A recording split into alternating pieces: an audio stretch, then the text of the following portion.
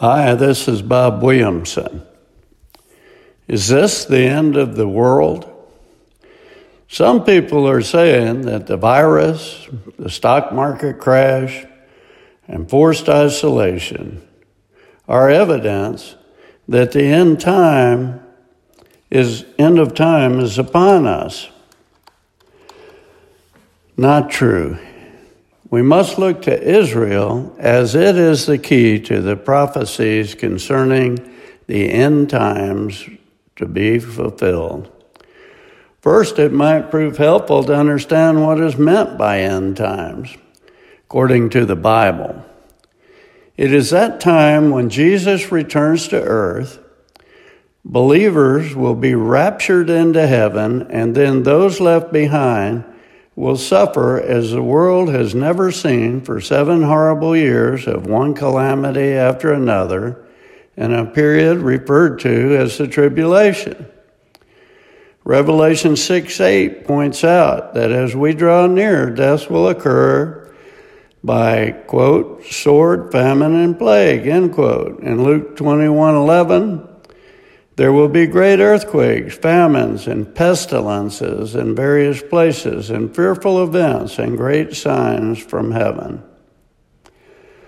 Albeit much of that is occurring, however, all of the prophecies must be fulfilled before Jesus comes back. All of them. Israel is God's prophetic time clock, and we must observe that country closely in order to determine approximately when Jesus will return. The most glaring omission of fulfilled prophecy is that the ancient temple of Jerusalem has not been rebuilt. According to the Bible, it must occur prior to the return of Jesus for his church. Additionally, the gospel must be preached to every nation, which has not occurred, but is getting closer.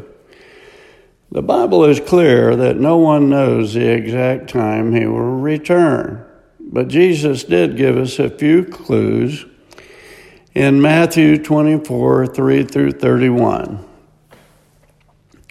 I don't usually include long passages like this, but it's probably important at this time for people to understand what is to occur. Jesus said it would be akin to a woman bearing a child. As I think about this, the birth pangs began by being far apart, but then starting getting shorter and closer together as the time approaches. This indicates to me that we better get ready because most of the prophecies have already occurred and time is short. Knowing this and that God doesn't want anyone to perish, now is the time to testify to them about Jesus. I have emphasized several key words in the following passage and added a few comments where I felt led. I urge you to read this passage again right out of your own Bible. I've been studying the Bible for 40 years, and there are people that are far more well-versed than I am about this subject. I have studied prophecy, however, but the foregoing is my opinion. A day is like 1,000 years with the Lord, and he may delay his coming, but all the signs I see are occurring. So my opinion is that we are very close. The signs of the time and the end of the age. Matthew 24:3. Now as he sat on the Mount of Olives, the disciples came to him, Jesus, privately saying, "Tell us, when will these things be? And what will be the sign of your coming and of the end of the age?" And Jesus answered and said to them, "Take heed that no one deceives you, for many will come in my name, saying, 'I am the Christ,' and will deceive many. And you will hear of wars and rumors of wars. See that you are not troubled, for all these things must come to pass, for the end is not yet. For nation will rise against nation, and kingdom against kingdom, and there will be famines, pestilences, and earthquakes in various places. All these are the beginning of sorrows. Then they will deliver you up to tribulation and kill you, and you will be hated by all nations for my name's sake, persecution of Christians. And then many will be offended, will betray one another, and will hate one another. Then many false prophets will arise and deceive many, and because lawlessness will abound, the love of many will grow cold. But he who endures to the end shall be saved. And this gospel of the kingdom will be preached in all the world as a witness to all the nations, and then the end will come.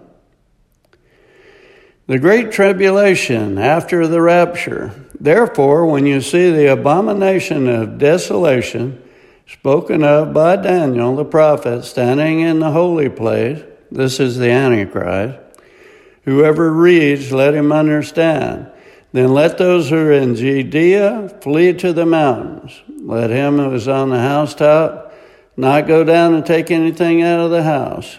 And let him who is in the field not go back to get his clothes. But woe to those who are pregnant and to those who are nursing babies in those days. And pray that your flight may not be in winter or on the Sabbath, for then there will be great tribulation, such as has not been since the beginning of the world until his time, no, nor shall ever be. And unless those days were shortened, no flesh would be saved. But for the elect's sake, those days will be shortened. Then if anyone says to you, look, here is the Christ, do not believe it. For false Christs and false prophets will rise and show great signs and wonders to deceive, if possible, even the elect. See, I have told you beforehand. This is Bob Williamson. Thanks for listening.